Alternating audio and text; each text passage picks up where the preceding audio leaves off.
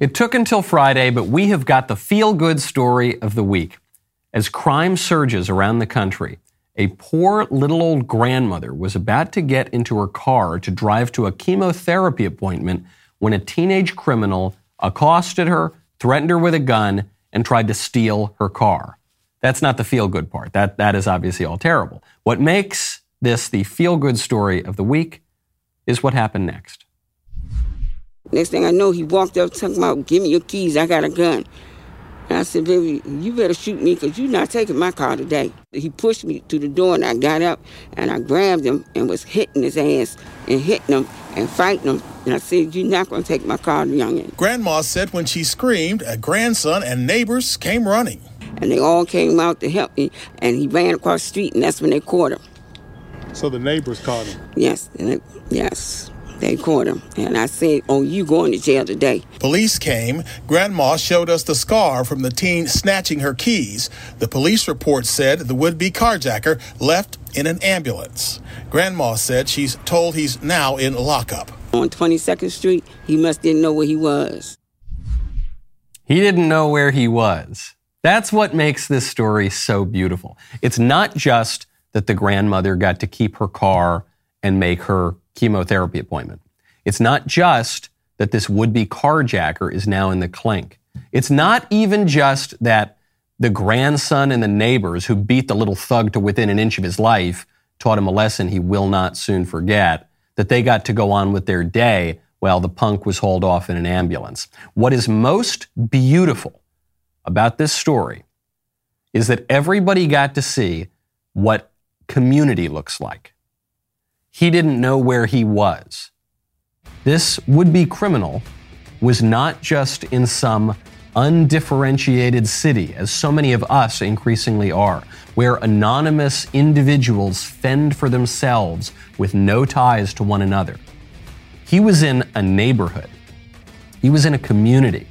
And in a community, people know each other. In a community, everybody has a role. Everybody has a place. People trust one another. People look out for one another. And as a result, they are able to defend themselves against predators who wish to do them harm. We used to have a lot of community here in the United States, less and less every single day. Maybe we could learn a lesson from this grandmother in Washington, D.C. I'm Michael Knowles. This is The Michael Knowles Show.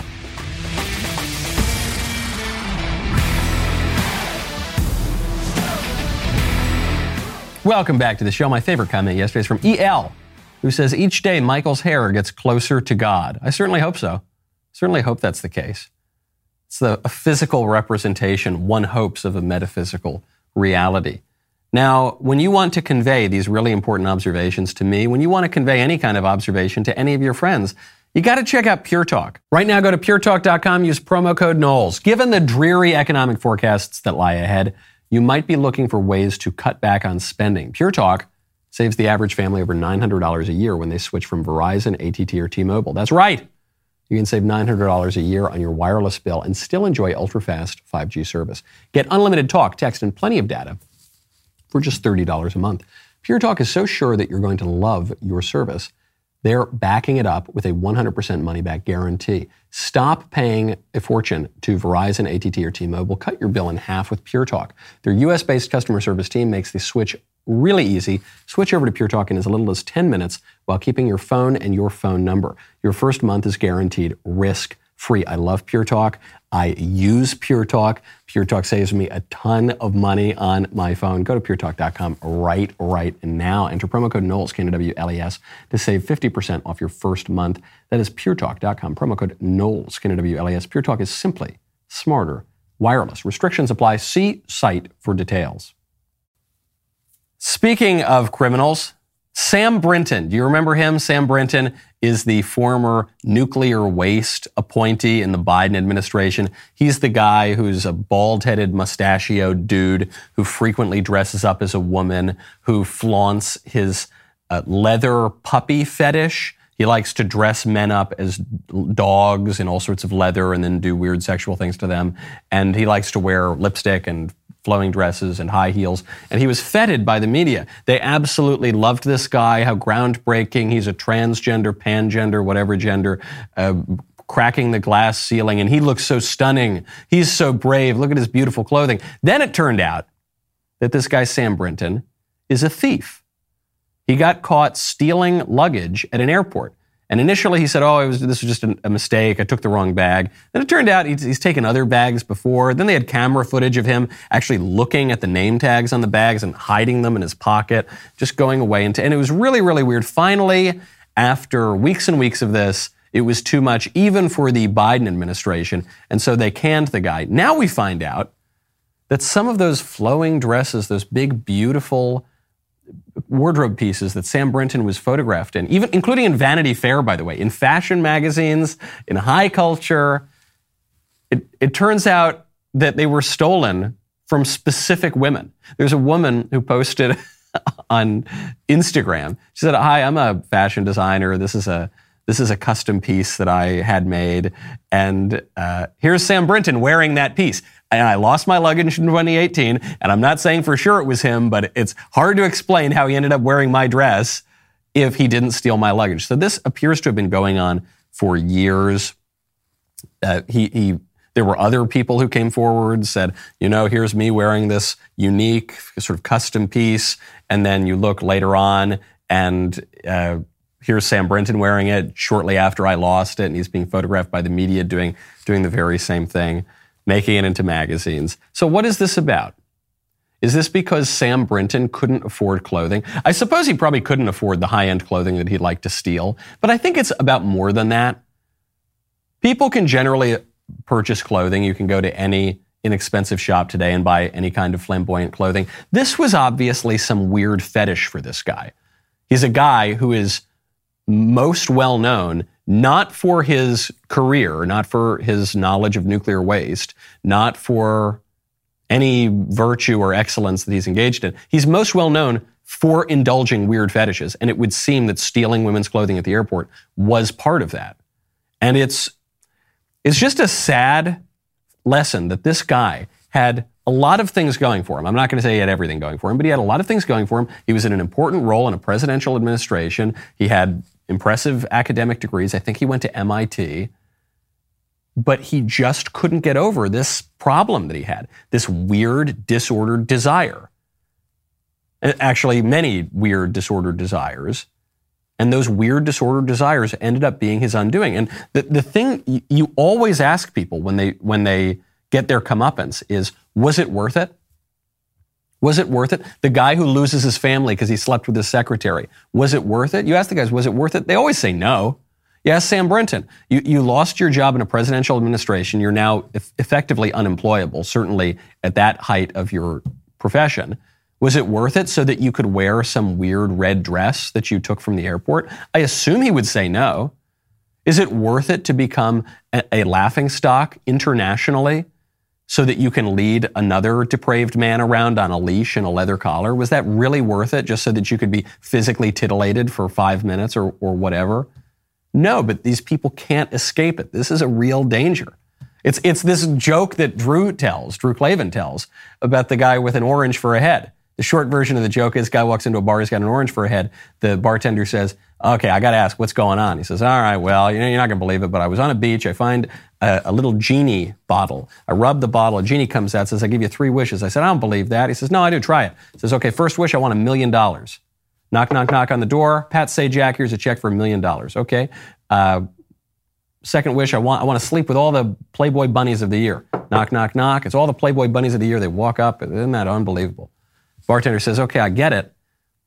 But how'd you end up with the orange?" He said, "Well, here's where I think I messed up. For my third wish, I asked to have an orange for a head."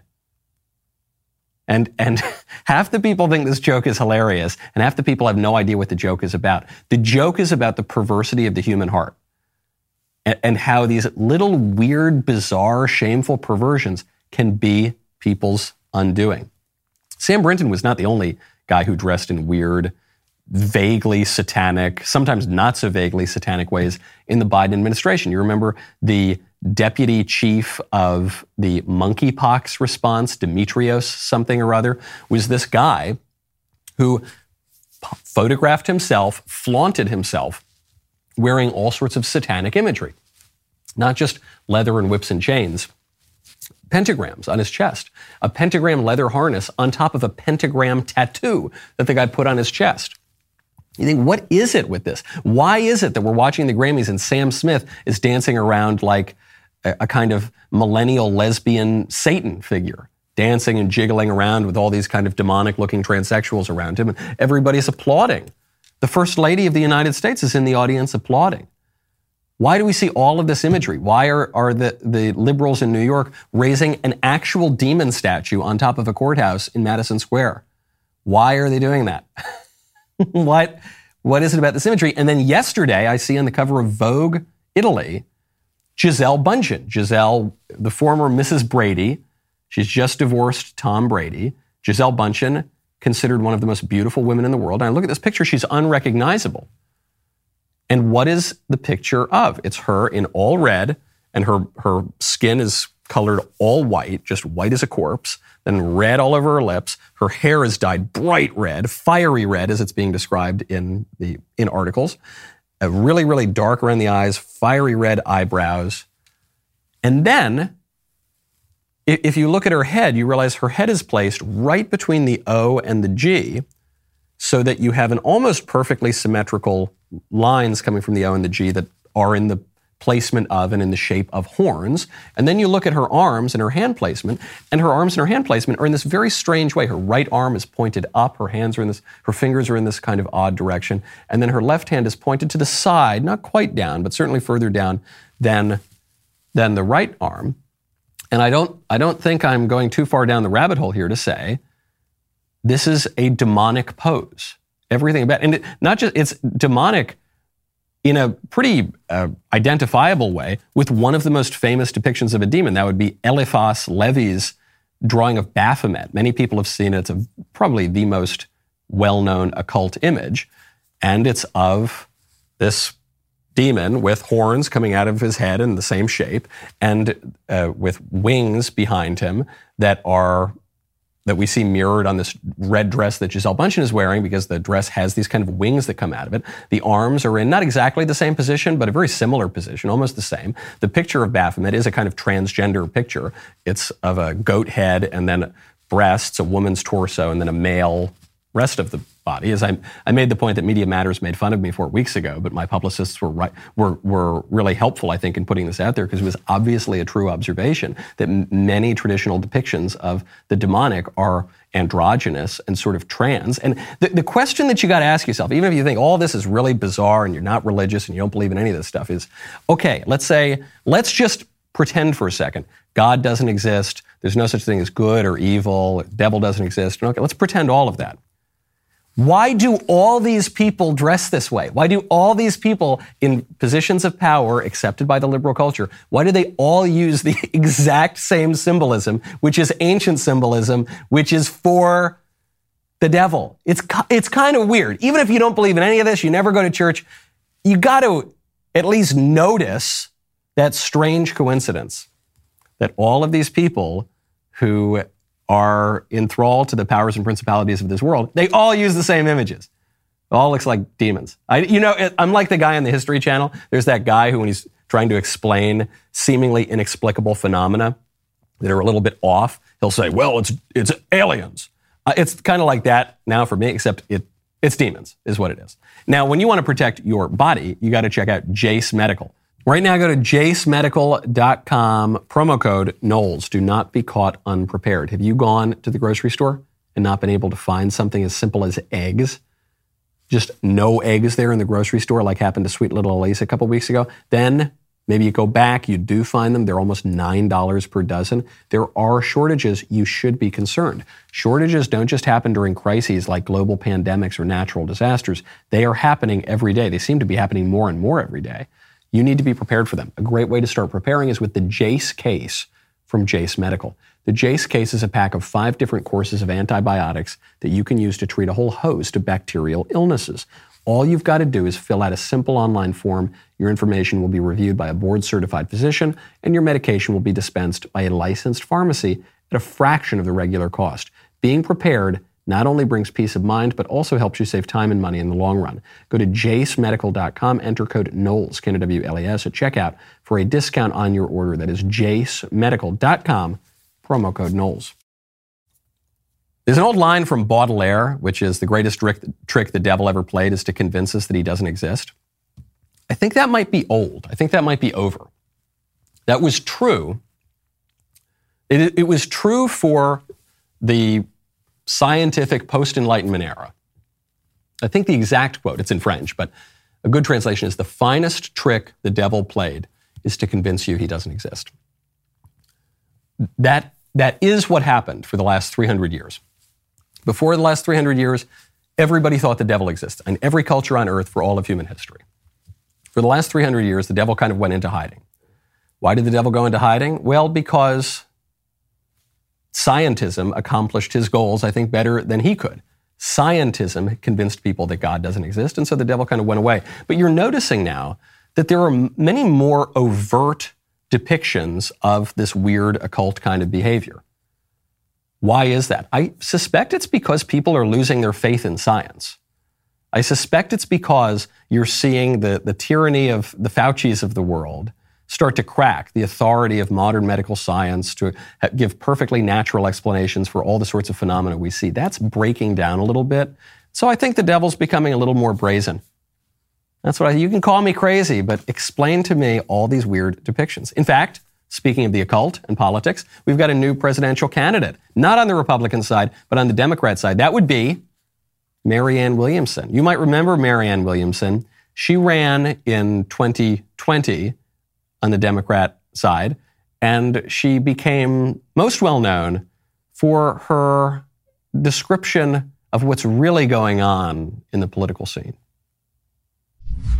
I assure you, I lived in Grosse Pointe. What happened in Flint would not have happened in Grosse Pointe. This is part of the dark underbelly of American society.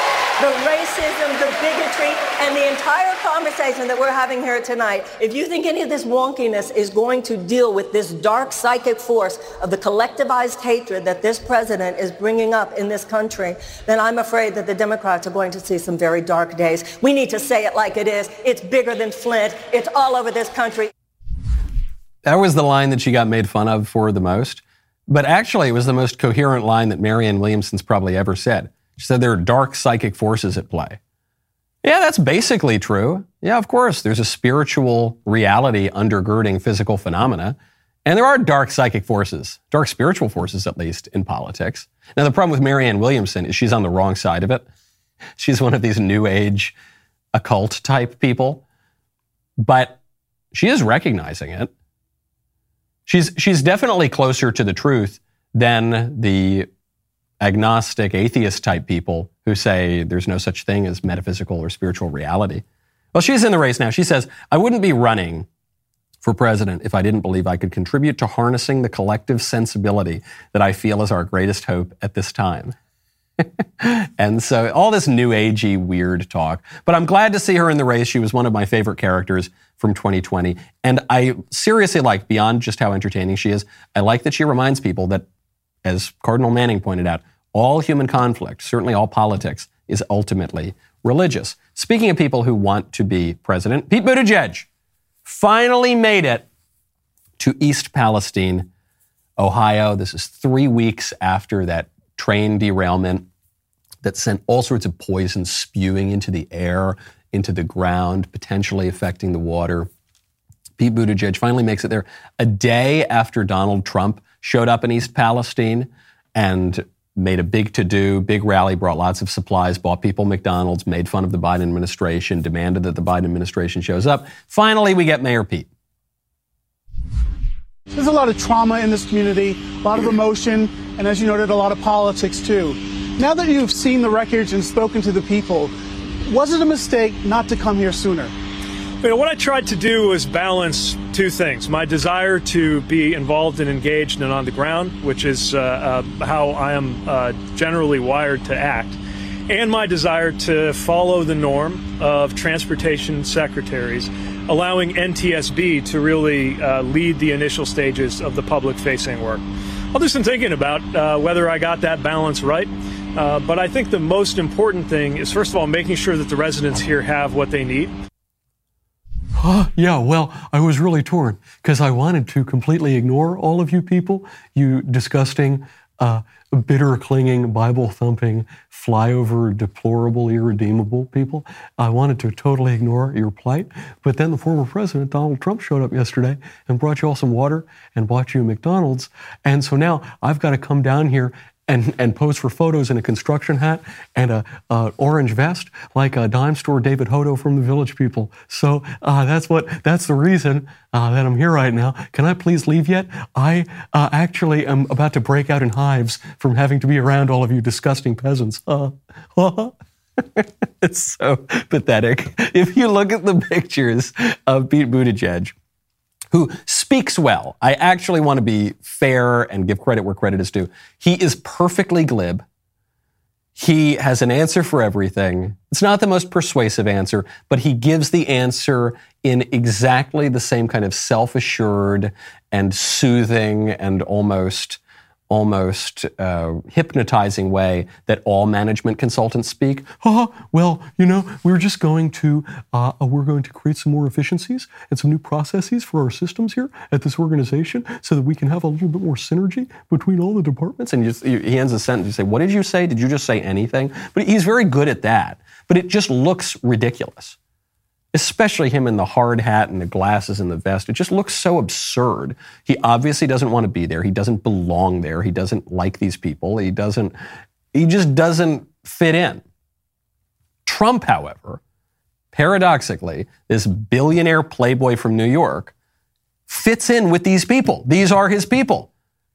Trump standing in the McDonald's, talking to the cashier about how he knows the menu much better than she does, passing out hats, talking about how great it was that the manager made Egg McMuffins for the people and mocking the Biden administration. And Trump was asked, hey, what did you bring here to East Palestine? He says, I brought the federal government.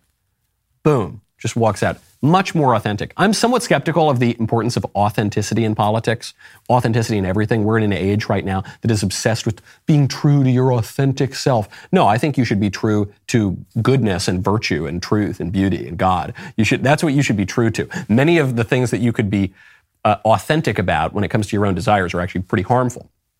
However, in politics, there's something to be said for knowing your lane, knowing your place, not trying to pretend to be somebody else. You remember in 2016, Donald Trump absolutely destroying all of the other candidates because Trump is very funny and he's a showman. And so you got Lion Ted and Low Energy Jeb and Little Marco, and he's making fun of disgusting John Kasich, and he's making fun of all these people.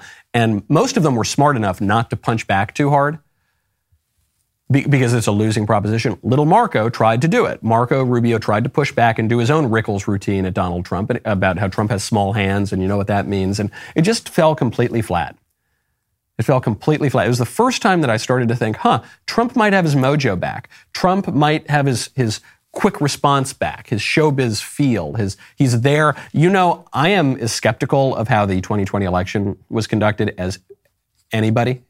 I've been pretty clear about that, and it's a difference between me and a lot of other prominent conservatives is I totally grant that there were a ton of shenanigans and rigging, and I'm very skeptical of what happened on election night. However, I think this Ohio episode proves Trump needs to stop harping on the 2020 election, and he needs to start talking about the forgotten men and women of America again, and that's going to be how he wins 2024. If he focuses on how he lost 2020 or it was stolen from him or whatever, it's just... People don't care. Even people who agree with that just don't really care that much anymore. But if he talks about the forgotten men and women who Pete Buttigieg and Joe Biden want nothing to do with, and he goes and gives them water and hands them out Big Macs, that's going to be much, much more persuasive, much more authentic. Tomorrow, Yes or No, the greatest interview show on the internet, is back with a new episode with our very own Ben Shapiro. That's right, it finally happened. Ben and I had a great time duking it out over drinks, testing our knowledge as members of the Daily Wire family. You may not have friends or family as quick-witted as Ben Shapiro, who can own so many people with facts and logic, but you can still bring the fun home with Yes or No, the game. Currently, half the country has no accountability or ability to reason. And it's just a coincidence half of the people are women.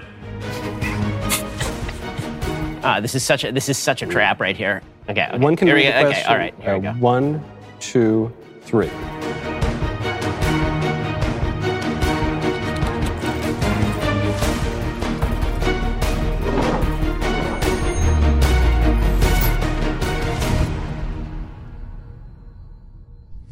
It's offensive. It's unsafe. It's conspiratorial.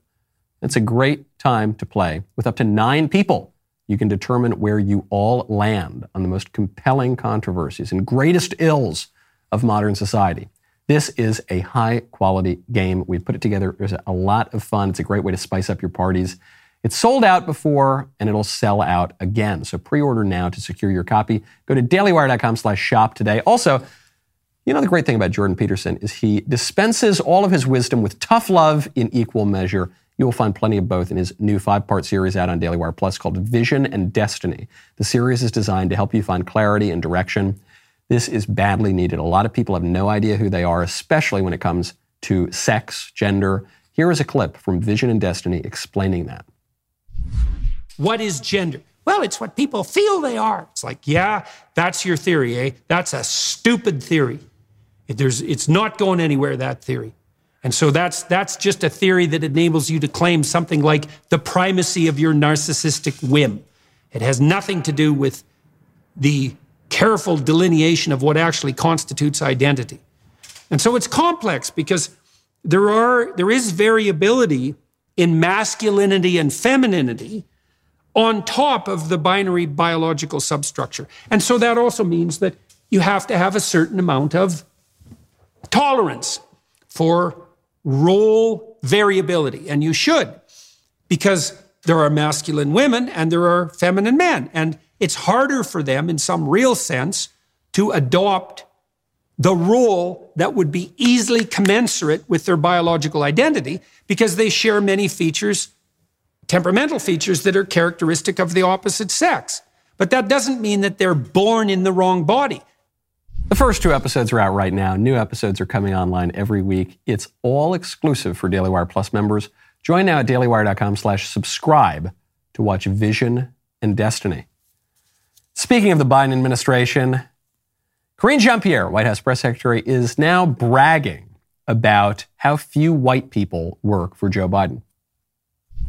I want to take the opportunity to lay out how diverse the president's cabinet has been, how diverse the president's administration has been. The cabinet is majority people of color for the first time in history. The cabinet is majority female for the first time in history. A majority of White House senior staff identify as female. 40% of White House senior staff identify as part of the racially diverse communities. And a record 7 assistants to the president are openly LGBTQ+. So again, this is something that the president prides himself on. That he actually has taken action to show the diversity of this administration. I'm no math expert. I haven't quite crunched all the numbers, but that seems like a lot. I'm not saying it's necessarily bad that it's a lot of non-white people and gay people and women and this, but the whole argument for that was that we need these roles to be representative of the population. However, the numbers that she just put out are not representative. But the numbers she just showed is that if more than half of the cabinet is not white, then that's not representative of the American public. The American public is still over 60% white. If she's saying that 7 special assistants to the president are LGBT identifying, that's way higher than the number of people who identify as LGBT in the general population. So I'm not saying necessarily that's a bad thing, but why is it a good thing? Why is it the sort of thing you brag about? Because if it were the other way, if she came out and she said, listen, 9 out of 10 people who work for this administration, they're white guys. Okay, we want to assure you this is the most white administration that we have ever had in America. If she had said that, it would be public outrage. There'd be calls for Joe Biden's head on a pike because it wouldn't represent the population. But the current Biden administration is not representative. And they're bragging about that because, obviously, the real motivation here is not to have our institutions reflect the racial or sexual or whatever makeup of the people. It's just that our popular culture hates white people. It's that at least our ruling culture hates white people, hates dudes, hates conservatives, hates Christian people, hates anyone who likes tradition in any way.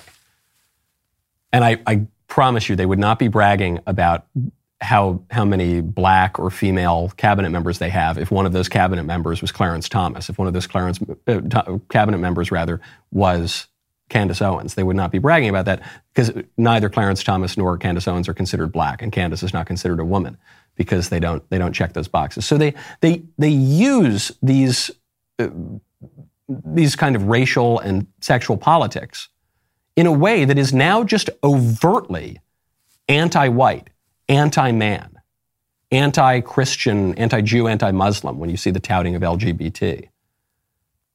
That's very bad. I know conservatives don't even want to address that. They say, oh, well, here we go again.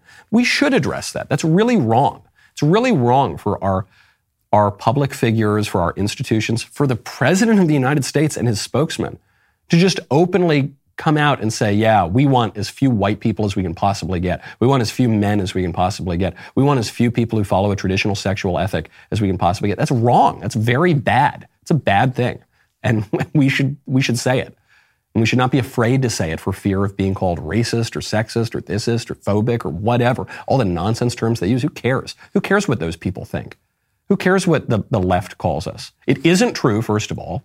It isn't true that we don't like black people. It isn't true that we don't like women. It isn't true, even if you view homosexuality with moral opprobrium, it isn't even true that you don't like those people. So who cares what the libs say about you? I certainly don't. It's very freeing not to care about that. They look ridiculous. Oh my goodness, one of the biggest representatives of this anti-white, anti-Christian, anti-American, anti-tradition, anti-conservative ideology is this woman, Angela Davis. She's a communist terrorist who was implicated in the murder of 4 people, and now she's feted on the left. She's an actual overt communist. I'm not just calling her a pinko. She's an actual open communist, and she's been feted by the radical left for many, many decades now. Well, she just found out that Angela Davis's lineage is a little more complicated than she let on. Any idea what you're looking at? That is a list of the passengers on the Mayflower. No, I can't believe this. No, my ancestors did not come here on the Mayflower. Your ancestors came on the Mayflower. No. You are descended No. from one of the 101 people who sailed on the Mayflower. Oof. That's a little bit too much to deal with right now. Did you ever, in your wildest dreams, think that you may have descended from people who laid Never. the foundation Never. for this country? Never. Never, no. And by the way, it wasn't just any Mayflower passenger. It was William Brewster that she descended from, who is one of the most prominent members of the whole Mayflower voyage in the Plymouth colony. I Googled it because I also descend from Mayflower people. I said, no, please, no, don't let me. Who did she descend from? Please don't tell me I'm cousins with Angela. Okay, I'm not cousins with Angela Davis. I'm very pleased to report. But Angela Davis is going to try to cover this up as much as she can. She doesn't want to talk about how she's descended from the Mayflower, because if she does, it's going to complicate her story. Is she still going to be able to complain about all the terrible people who founded America and how they're evil and racist and bigoted and this and that? She descends from them. Maybe she could. The one way that she could is she'd have to hate her ancestors, which is actually what leftism is all about. A wise friend of mine explained to me once that leftism essentially boils down to, screw you, Dad. That's what leftism is. The leftist people that are in your life, I bet 99 out of 100 of them hate their father, their literal actual father, just one generation up. They certainly hate their ancestors. They certainly hate their past. That's what it boils down to. And so in a way, this is very, very fitting. It probably won't change a thing about Angela Davis's communist advocacy. Yeah, she's descended from these people and she hates them. She hates her forebears and her past, just like all the other libs do. Before we get to the mailbag, speaking of genealogy, really, really great news. HB1 and SB1 just passed in the Tennessee State House. This is the Protecting Children from Gender Mutilation Act. Prevents minors in Tennessee from initiating transgender-related puberty blockers, cross-sex hormones, and surgeries.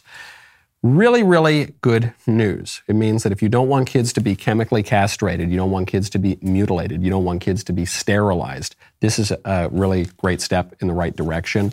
And you might recall that our pal Matt Walsh went down and testified at the State House about how important these sorts of things are. All of which is to say, we've all talked about this stuff for a very long time. The mission of the Daily Wire is from the public, or from the private sector rather, to change culture. We're not out there passing laws. We're not out there running for office.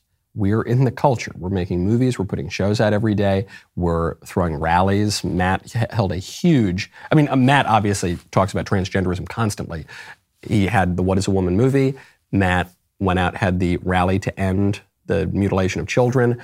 He has been very focused on that. Daily Wire puts out What is a Woman. We've changed the culture a lot. And we can only do that because of you. So it's really your dollars. When you join, you become a member of Daily Wire, you can see great cultural effects. And then Andrew Breitbart famously would say politics is downstream of culture.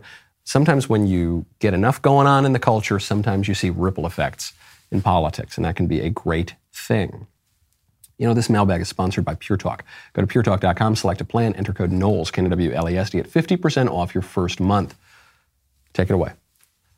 Hey, Michael. First of all, I have to say thank you for the various shout-outs you've given my late father, Hal Riney, who wrote and voiced the Morning in America campaign for Ronald Reagan. Now for my question. I got sober 2 years ago, and that's when I started to believe in God. Fast forward a year later, and I meet an amazing Catholic man who strengthens my faith even more, and whom I was lucky enough to marry last Saturday. Together, we go to church every week, I pray daily, attend faith formation classes, and am on the Women's Club board at our church. Here's the problem. I still don't totally believe in everything the Bible says. I want to, but I was born and raised in the Church of Liberalism, aka San Francisco, and it all still feels so foreign to me. I want to be united with my husband and our future children, who will of course be raised Catholic. So, Michael, can I or should I convert even if I'm not a true believer at this point, merely an aspiring one? Or should I wait, and if so, what more do you suggest I do to help push me closer to the Word of God? In the words of my father via Bartles and James, thank you for your support.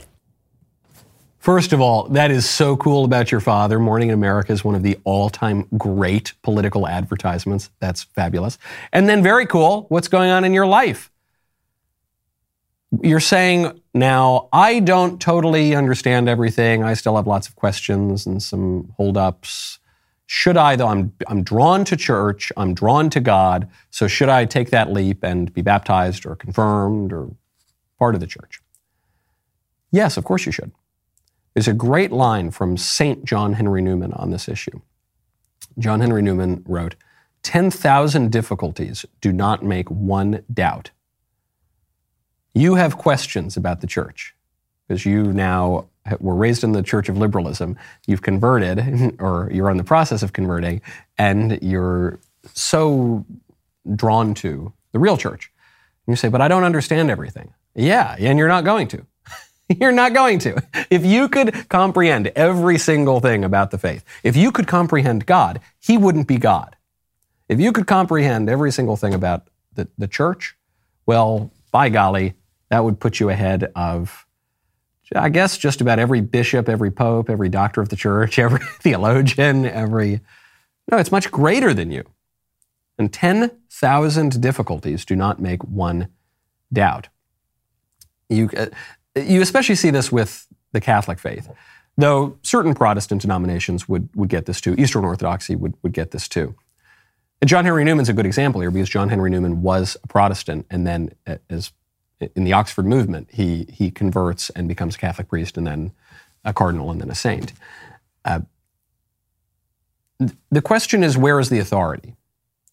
Are you one of these people who says, well, I have to perfectly rationally understand every single thing myself and discover it myself in order for me to believe that it is true? If so, a lot of people feel that way these days, but if so, you are still in the thrall of liberalism and rationalism and modernity. It's a very popular view, but it's a very silly view. Or are you of the opinion that You understand many things. You want to examine many things yourself. You have your own conscience. You have your own rational faculties. But you're not going to understand everything. And so you defer in certain matters to the wisdom of the ages. And you accept the authority of the church in particular on certain questions. And then your understanding will catch up with your belief over time. And if it really doesn't, I suppose you could apostatize. But I strongly suspect that it will catch up over time. But it's simply a fact that the church, even by virtue of just existing for 2,000 years, is going to have a lot of things to know about it, to know about her. And you are going to take a little while to understand that. But you can accept the authority of the church. You can accept God. You can believe these things before you totally understand them, because you'll never totally understand them, but you will see them more and more clearly every day. Wonderful, wonderful news. Okay, next question.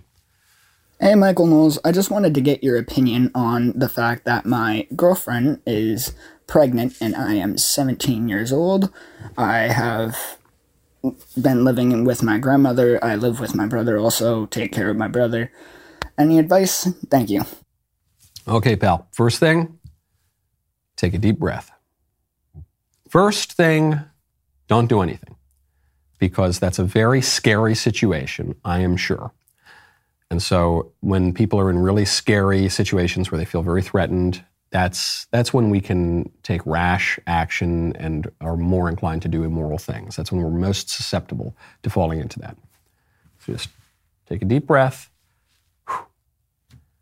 I suspect since you're calling in with this question, I am not going to tell you to go down to the Planned Parenthood clinic and go get an abortion. A lot of people are tempted to do that. And they're tempted to do that because they mistakenly believe that if they just go down there and kill the baby, then we can all just pretend this never happened. If I just hurry and go do this, it's like it never happened. Take a breath. Catch up with what is going on in reality right now. You have a child. You currently have a child. There's no undoing it. There's no going back. There's no putting the whiskey back in the bottle. And you have a child. I don't know exactly where you are in life. There are some, not very many, but some 17-year-olds who are ready to go strike out on their own and get a job and, start a business, raise a family. There are some. Not very many are capable of doing that today, but I do know some. In fact, one of my bosses did that very same thing. Right around that age. So maybe you're that kind of guy. Maybe you are not capable of taking care of a child right now, and maybe your girlfriend is also not capable of taking care of a child right now. In which case, adoption would be a real plausible option. However, you have to also consider this is your child. And sometime down the line, you might think, wow, I wish I had raised my child. You may think that. I don't know. I don't know your situation. I don't know your girlfriend's situation. Only you know that. So now that you're thinking of all these things, you're sitting on the bed, you're taking the deep breaths. The next public thing you should do, next thing you should do once you leave your room is talk to your girlfriend about that. Okay, what do you want to do? What are you thinking? How are you? If your girlfriend says, I want to get an abortion, say, don't do that. Do not do that. If your girlfriend says, I don't want to raise a child, I'm not going to raise a child right now, I don't want to get married, I don't want to do any of these things, and she's absolutely firm about that, and she says, we're going to get an abortion, or this, then maybe say no abortion, but maybe adoption. There are crisis pregnancy centers. There are wonderful crisis pregnancy centers available. I can tweet at me, send me an email, I can give you a list of them. Maybe your girlfriend says, I don't want to give the baby up for adoption, I want to raise the baby. Okay. If that is what's going to happen, you should get married.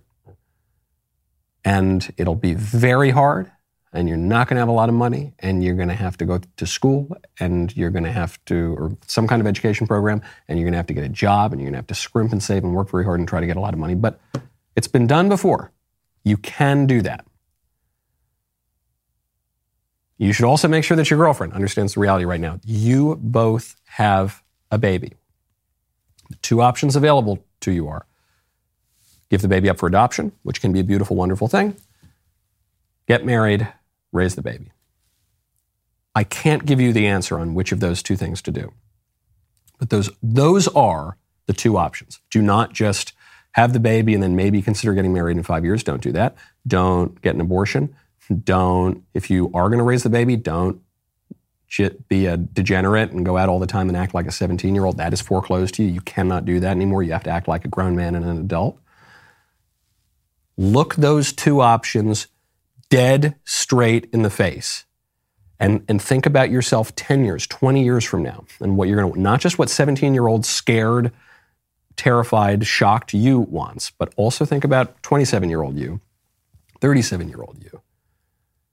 And you might come to the conclusion and say, it would be better for the baby and for us if I give this baby up for adoption. And I will accept the regret that will come with that later, or that may come with that later. Or you might say, no, I don't want to give up my first child for adoption. But that means I'm not going to get to behave like a degenerate teenager, and I'm not going to get to go have other girlfriends, and I'm going to have to get married, and I'm going to have to settle down, and I'm going to have to grow up real quick. Those are your two options, and then pick one and stick with it. Next question. Hello, Nostradamus. Daily Wire pseudonym Jason Todd from Connecticut. Thank you for taking my question. The question is, if you could ask Satan any one question, what would it be and why? This question came to me when I was listening to Young Heretics and Spencer Clavin was talking about Paradise Lost, and I was asking myself this question, but for me it has always been rather vindictive along the lines of, how is the making a heaven out of hell and hell out of heaven thing going, buddy? And then I chuckled to myself. So I was wondering if you had a more cogent and reasoned question for the Prince of Lies and Father of Evil and the Prince of this world. Thank you. I'm going to ask you to think about that last part of your question. You said, I wanted to know if you have, a more cogent or interesting question for the Father of Lies and Prince of Evil in this world. Why would I have a question for the Father of Lies? What good could possibly come out of that? What truth could come out of a question that I pose to the Father of Lies? What good could come out of talking to the Prince of Evil? Nothing. I don't want anything to do with Satan. I don't want to talk to Satan. I don't want to look at Satan. I don't want Satan to know my name. I don't want anything from him. I reject Satan and all his evil works and all his empty promises. Go away. I don't want it. It's funny. Ever since the Sam Smith thing, demons and the devil have come up now and again in commentary and on this show. And I go back to what C.S. Lewis said about this. You have to think about demons enough to remember that they exist, because it's a real threat. Just like you want to remember that lions and tigers and bears and cockroaches exist. Just to kind of guard yourself against them. Say, oh, okay, I got to put the trap back out here. All right, let's get out of here. But you don't want to think about them too much. That can be an even worse problem. I think about demons like cockroaches, actually. I just think they're gross. I don't want them near me. They actually can pose kind of health threats over time. Demons can pose much more of a threat, obviously, than cockroaches can. But they're just kind of these just ugly, disgusting things. And I just don't want anything to do with them. I don't want to be near them. I don't want to look. Gross. Go away. Okay, I want one more voice mailbag question. I come to call upon Nostradamus for this particular question. Conservatives have been floating the idea of putting in competency tests for any public official over the age of 70 who wants to remain in office or run for re-election or run for election for the first time. Nikki Haley recently floated this as part of her announcement that she was running for president. And I just wanted to see if you could give a vision into your future of how you think that'll be implemented, because my question is, who's writing the tests? Because the way that our whole bureaucracy has been run by the left for decades at this point, I can easily see a scenario where there's a question on this test about, for example, transgenderism. And if you don't toe the left's line on transgenderism, maybe they decide you're not fit to be in office. Yeah. So is that something you see happening in the future, or am I just a crazy, kooky conspiracy theorist? Yeah, I don't like the idea of the age tests, the competency tests for president. We have an age and competency test. It's called an election. You run, and if you do better than the other candidates, then you passed. You pass the test. You get the nomination, and then you get to run. The reason that this idea is coming up now is because the leading Republican candidate for president is Donald Trump, and he's older. I mean, he's a young, vibrant man in his own words, but he's older, and so the younger candidates are just using this attack on him because it's convenient, I think. I think when the candidates who are proposing this, it's not just Nikki, other candidates have proposed this, other pundits have proposed this. But I think once they're older, they're not going to be calling for these competency tests quite so much. So, yeah, I don't like the idea. We have a competency test. That's why I'm skeptical of term limits, too. We have term limits. It's called an election. People can vote. If they don't like the person, they can throw the person out. If they don't, by the way, whatever you want to say about Trump, the guy is more competent.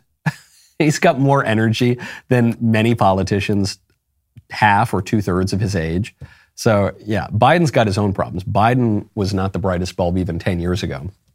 I don't think it's an age problem. The rest of the show continues now. We are going into Fake Headline Friday.